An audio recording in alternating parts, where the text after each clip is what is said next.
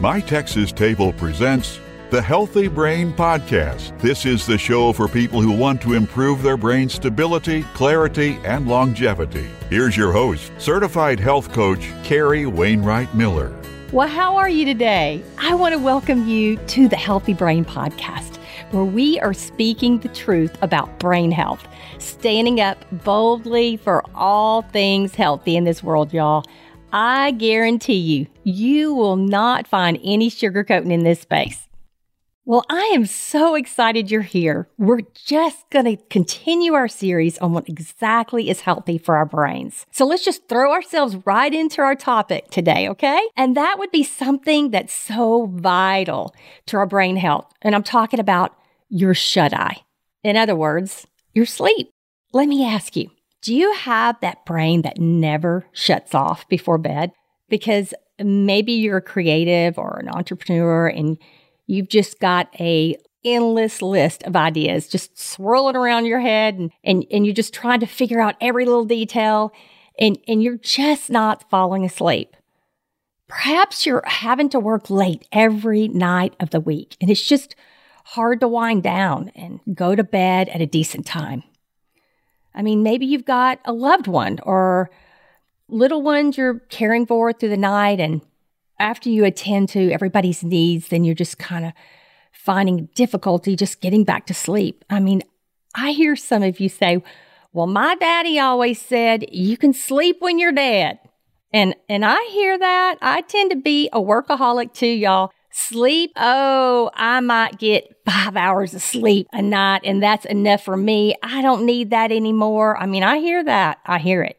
Look, y'all, when I was a single mama running a ceramic business out of my studio garage, there were many years I would work 7 days a week, sometimes 12, 14-hour days, maybe getting 4 or 5 hours of sleep a night. I mean, there were times where I pulled all-nighters because I was preparing for maybe a 3 or 4 day show out of town. And I just had to make sure there was plenty of merchandise to sell. I mean, there's nothing worse than not being prepared for a big crowd, right? I mean, you just got to do what you got to do. But today, years later, I'm fully aware that I paid one hefty price when I worked my body to the ground and overloaded my brain. I mean, not getting the rest I needed was so detrimental to my health. Adrenals, what adrenals? They were shot. And serotonin, nowhere to be found. Arianna Huffington, in her book, The Sleep Revolution, states that sleep is profoundly intertwined with virtually every aspect of brain health. Prioritizing 7-9 hours of sleep per night is shown to improve cognitive function, decreasing your chances for brain disorders such as depression and Alzheimer's. Did y'all hear that? Decreases your chances for brain disorders such as depression and Alzheimer's. When I first heard that, I thought it was just another one of those myths out there. I mean, I didn't want to listen because I had my routine down. Man, I've been living with little sleep for so many years. And change? Who, me? Right. And then my mama got dementia. And when you've got a loved one that's losing their memory, then you tend to kind of wake up from that slumber. No pun intended, y'all. And you start to think on your own and you do some research and you're pretty amazed at what you find when you just read. The studies and research have been out there for years. It's all public knowledge. I would highly recommend and encourage you to explore the facts because adequate sleep will revolutionize your life. So, did you know that 40% of Americans are deficient in sleep?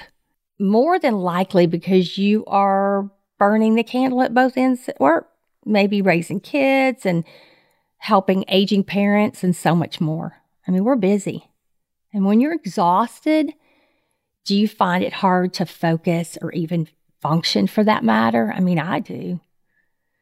Good sleep will give you more energy to get through the day, better focus so that you can make wiser decisions. And personally, I think it allows you to connect more deeply with others and yourself. Look, today I'm not going into all the scientific data like the typical stages of sleep and like dream cycles and sleep disorders and all, but please consult your doctor if you've had problems for an extended period of time, not being able to sleep. I mean, I'm talking about a doctor, obviously, that I promote would be an unconventional doctor who recommends unconventional methods. You do not need a sleeping pill, period. In my interview with Dr. Holly Holmes on episode number 8, she specifically talks about the risk outweighing the benefit, causing harmful side effects from sleep aids. You'll want to check it out. She's got so much great information to share with you on that topic. Now let's get back to talking about what we can do to get sleep. Over the years, I've compiled a list of things that you can do differently to get a good night's sleep. Some of these I do religiously, others I do occasionally, but it really doesn't matter what I do. I mean, it's really up to you to find what works best for you to optimize your sleep. Because in reality, I mean, God created us all very differently. So I just encourage you to make 1 or 2 of these changes for the week and see if you sleep better. If you're sick and tired of being sick and tired, then stick with me here. So y'all, here is 6 things that you can do differently to get a good night's sleep. My number 1 would be get on a regular schedule. And that means, yes, 7 days of the week, morning and nighttime. I used to wake up early Monday through Friday at 5:30 to 6. Then I'd sleep in on Saturdays till 8 or 8:30. Then get up on Sundays for church around 7 a.m. And then a bed schedule, which there was really not one. I mean, going to sleep and waking up at the same time each day flat out creates a rhythm for your body. Sleep.org says to be consistent. Pick a bedtime and a wake-up time and stick to them as much as possible. I mean, I know life has a way of getting in the way of that, right? I get it, but try to do your best not to sleep in for hours on Saturdays and Sundays. If you're having problems sleeping, I mean, that way your internal clock will get accustomed to a bedtime, which in turn will help you fall asleep better at night and wake up in the morning more easily. To adjust your sleep schedule, go with small changes slowly. Maybe working in 15, 20-minute increments every couple of days. Then that way your body will have an easier time adjusting to that new schedule you're wanting to implement. Okay, my number 2 today would be stay away from anything or anybody who stimulates the mind in a negative kind of fashion, especially the news. We all know it, but we watch it anyway, right? There's just not a whole lot of positive vibes circulating in that arena. In fact, if you've been watching it 24/7 and you're not stressed, well, butter my butt and call me biscuit. And in other words, if it just means that I'm just a bit surprised. Please, I beg you. Well, I guess I don't have to beg you, but try out 1 week of not turning on the news and find something else to replace it. Well, maybe like a new hobby of some sort, picking up playing the guitar like my daddy did, or knitting. If you've got kids, maybe spend more time with them. Because let's face it, we are in some weird times, and more than likely, your kids are feeling a little anxious these days. They could really use a little tender, loving care. Parents, especially if they're still living at home. I mean, I've got 3 adult kids of my own who are not scared of this virus, but are looking at the ramifications of this lockdown and the uncertainties of the future. You think there's a little stress there? Yep, you bet. Also, I want to mention if you've got a loved one with dementia, then be real careful in the tone of your voice when sharing negative of any kind. I mean, just don't go there. They're quite sensitive and pick up the mood of the room and your demeanor very, very quickly. Stay calm, smile, and maybe speak some soft, kind words to them as often as you can. They need you too.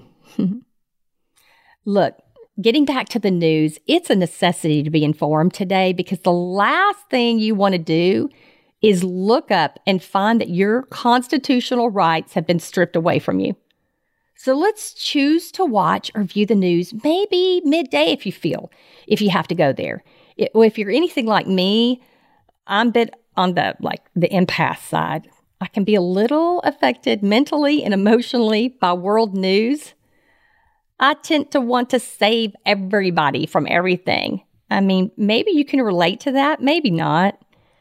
Look, what I'm saying is if you want to fall asleep quicker and sleep sounder, then reduce that late night news or possibly that Children of the Corn film because it can be anxiety inducing, no doubt. If you need to get your daily fix of current affairs, then you might consider reading the paper in the mornings if it's still around, or maybe read the headlines on your favorite news app. Just pick out a couple to open up and read. If you're OCD on the iPhone, and only you would know that, then just can it all together. And go follow people like Brandon Bouchard, Marie Forleo, or like an Ed Milet on YouTube, and dive into some personal development. Now, that's something positive. It's so much better for you anyway. It'll definitely take some stress away. Number 3, not eating late at night. So, anybody else out there grabbing some late night snacks? I mean, I personally have occasional issues with this because snacker I am. Maybe because it can be hard for us to wind down to even sit down and relax. I mean, I would suggest not even walking in the kitchen after dinner. But if you got to eat something, then grab it before maybe 7 p.m. Maybe a bag of chips, some buttered popcorn, or a soda. Did you really think I was serious, y'all? I was just kidding there. Look, I'm thinking more like a couple of berries, a couple slices of apple with nut butter, or maybe a hot cup of chamomile herbal tea to calm you before night-night. Other foods that might help promote better sleep is olives, maybe salmon, those foods that are high in good fat content. They contain melatonin, and it just doubles as a sleep aid.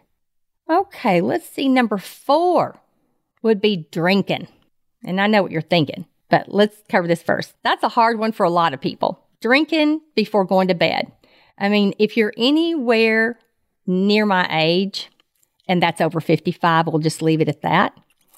Us women, you ladies know what I'm talking about. Y'all, it's nothing you haven't heard. We have got a pee problem. We wake up at least once or twice a night, if not more, and it totally disrupts our sleep. So having a good cutoff time earlier in the evening is best. Again, maybe it's 6 or 7, because you surely don't want to get in a habit of losing sleep. Now, let's talk a little bit about alcohol, liquor. Look, I've been known to have a glass of wine or 2 in my time, but I never make it a habit. Because if I do, I know I'll be popping up in the middle of the night, say around 2 or 3 o'clock, every single time. And I won't be able to go back to sleep for an hour or so. Is that you? That sugar content, woo, howdy, it can affect your sleep for sure. You might be one to sleep like a baby through the night after drinking, but if not, then quit drinking for a week and see if there's any change. And I'd like to just touch on coffee and soft drinks real quick. Some people can handle coffee all day long, but more than likely, it might be the cause of your lack of sleep. I mean, try limiting your coffee to maybe 1 or 2 cups a day, nothing past 2 p.m. And when it comes to soft drinks, let's say a Coke, well, let's see. Let's look at that sugar content. It's 44 grams of sugar. enough said. Getting good sleep, y'all, is essential for your brain. Please don't neglect it. Okay, my number 5, we all hear it, but do we do it? And that's put those electronics away. It probably should be my number 1 because that's how important it is.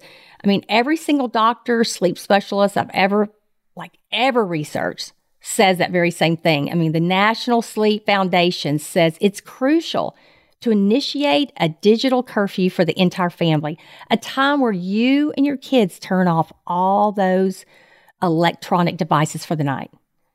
Did you know that 90% of people say that they use their electronic device during the hour of turning in for bed? I had no idea it was that high. I am not a sleep specialist, never claimed to be. So I'm just going to read an article by the National Sleep Foundation. It was entitled, Why Electronics Stimulate You Before Bed. They say, using electronic devices before bed can be physiologically and psychologically stimulating in ways that can adversely affect your sleep.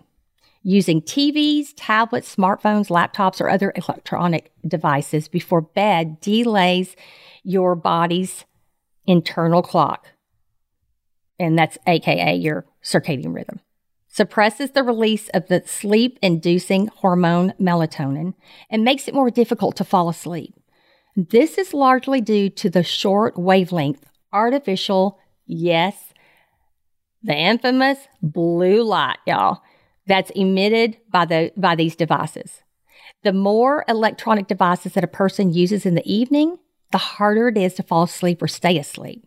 Besides increasing your alertness at a time when you should be getting sleepy, which in turn delays your bedtime, using these devices before turning in delays the onset of REM sleep, reduces the total amount of REM sleep, and compromises alertness the next morning.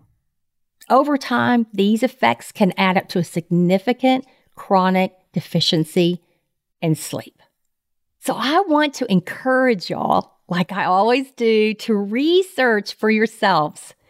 Pick up a magazine, read the articles and books pertaining to sleep and why electronics are a no-go before bedtime. I mean, I used to think, perhaps like you, that sleep was an issue, but I just never made the effort to change my habits so that I could achieve maybe, say, 7-8 hours of sleep. One more thing I'd like to mention, and that's please keep the televisions out of your bedroom. Studies show the artificial bright light can disrupt brain activity and alter sleep hormones like melatonin. Your bedroom should be a really quiet, peaceful place so that you can get your best sleep. Number 6, sleep in a dark, calm, cool room. Close the blinds. Cover the windows with not only shears, but curtains as well. When brushing your teeth before going to bed, dim the lights. And if you wake up in the middle of the night to pee, then keep the lights off. Maybe have a very small night light around the toilet area. Light increases your alertness and it will keep you up. Now, make sure that the temperature in your room is cool. The National Sleep Foundation, again, recommends cooling your room somewhere around 65 degrees. Most experts say between 60 and 73 degrees. My husband Joe and I have been keeping ours around 69. And we, as a whole, been sleeping like babies. Science says that sleeping in a cold room will give you the optimal sleeping experience for many reasons. So let's get that AC cranking, y'all. Sleeping in a cold room will definitely help you get better night's sleep and help cure insomnia. This is truth because the body's core temperature actually needs to drop in order to initiate sleep. So if you're having trouble falling and staying asleep, the cold could be your saving grace. That's exciting. Also, melatonin tells your body it's time to sleep. We've mentioned it's a hormone that promotes anti-aging. Your body produces melatonin when you're in colder temperatures. Dr. Christopher Winter, medical director at Charlesville Neurology And sleep medicine says that cooler temperatures are linked to deeper sleep, whereas a hot environment increases wakefulness and decreases slow wave sleep. So let me just say, if you are still struggling with sleep, then please see a medical practitioner who is familiar with checking for, say, thyroid problems or food sensitivities, menopause. I mean, a lot of us are going through that. Chronic fatigue syndrome, fibromyalgia, heavy metal toxicity, maybe stress or depression. I mean, you might even have some sort of sleep disorder like sleep apnea. So it is vital to make an appointment with a doctor. And if you've got some underlying issues, then fix them so you can feel good again, be productive, and really live your calling to its fullest here on this earth. Look, I guess that wraps it up for this week's podcast, y'all. Thank you so much for joining me to discuss sleep, a vital antidote for our noggins, our brain function. It's so important. I mean, we just can't do without adequate sleep. Next week, we'll be talking about another key component to brain health, and that is moving your body, y'all. That's right. Most of you call it exercise, but you may not have the time to get to a gym or join a Zumba class, even though I love Zumba. So what are your choices? I've got a long list of them, and I'd love to share them with you. So we'll see you next week, same day of the week, same place, so that you can get to feeling your best, moving forward, and living a long and healthy life. If you get a chance, I'd love for you to go follow me on Instagram at My Texas Table and The Healthy Brain Podcast for healthy recipes and brain tips. Until next time, lots of hugs, God bless you, and God bless America. This podcast is intended for educational purposes only and is not meant to replace personalized advice from your healthcare provider. If you have specific medical questions, please talk to a licensed medical professional.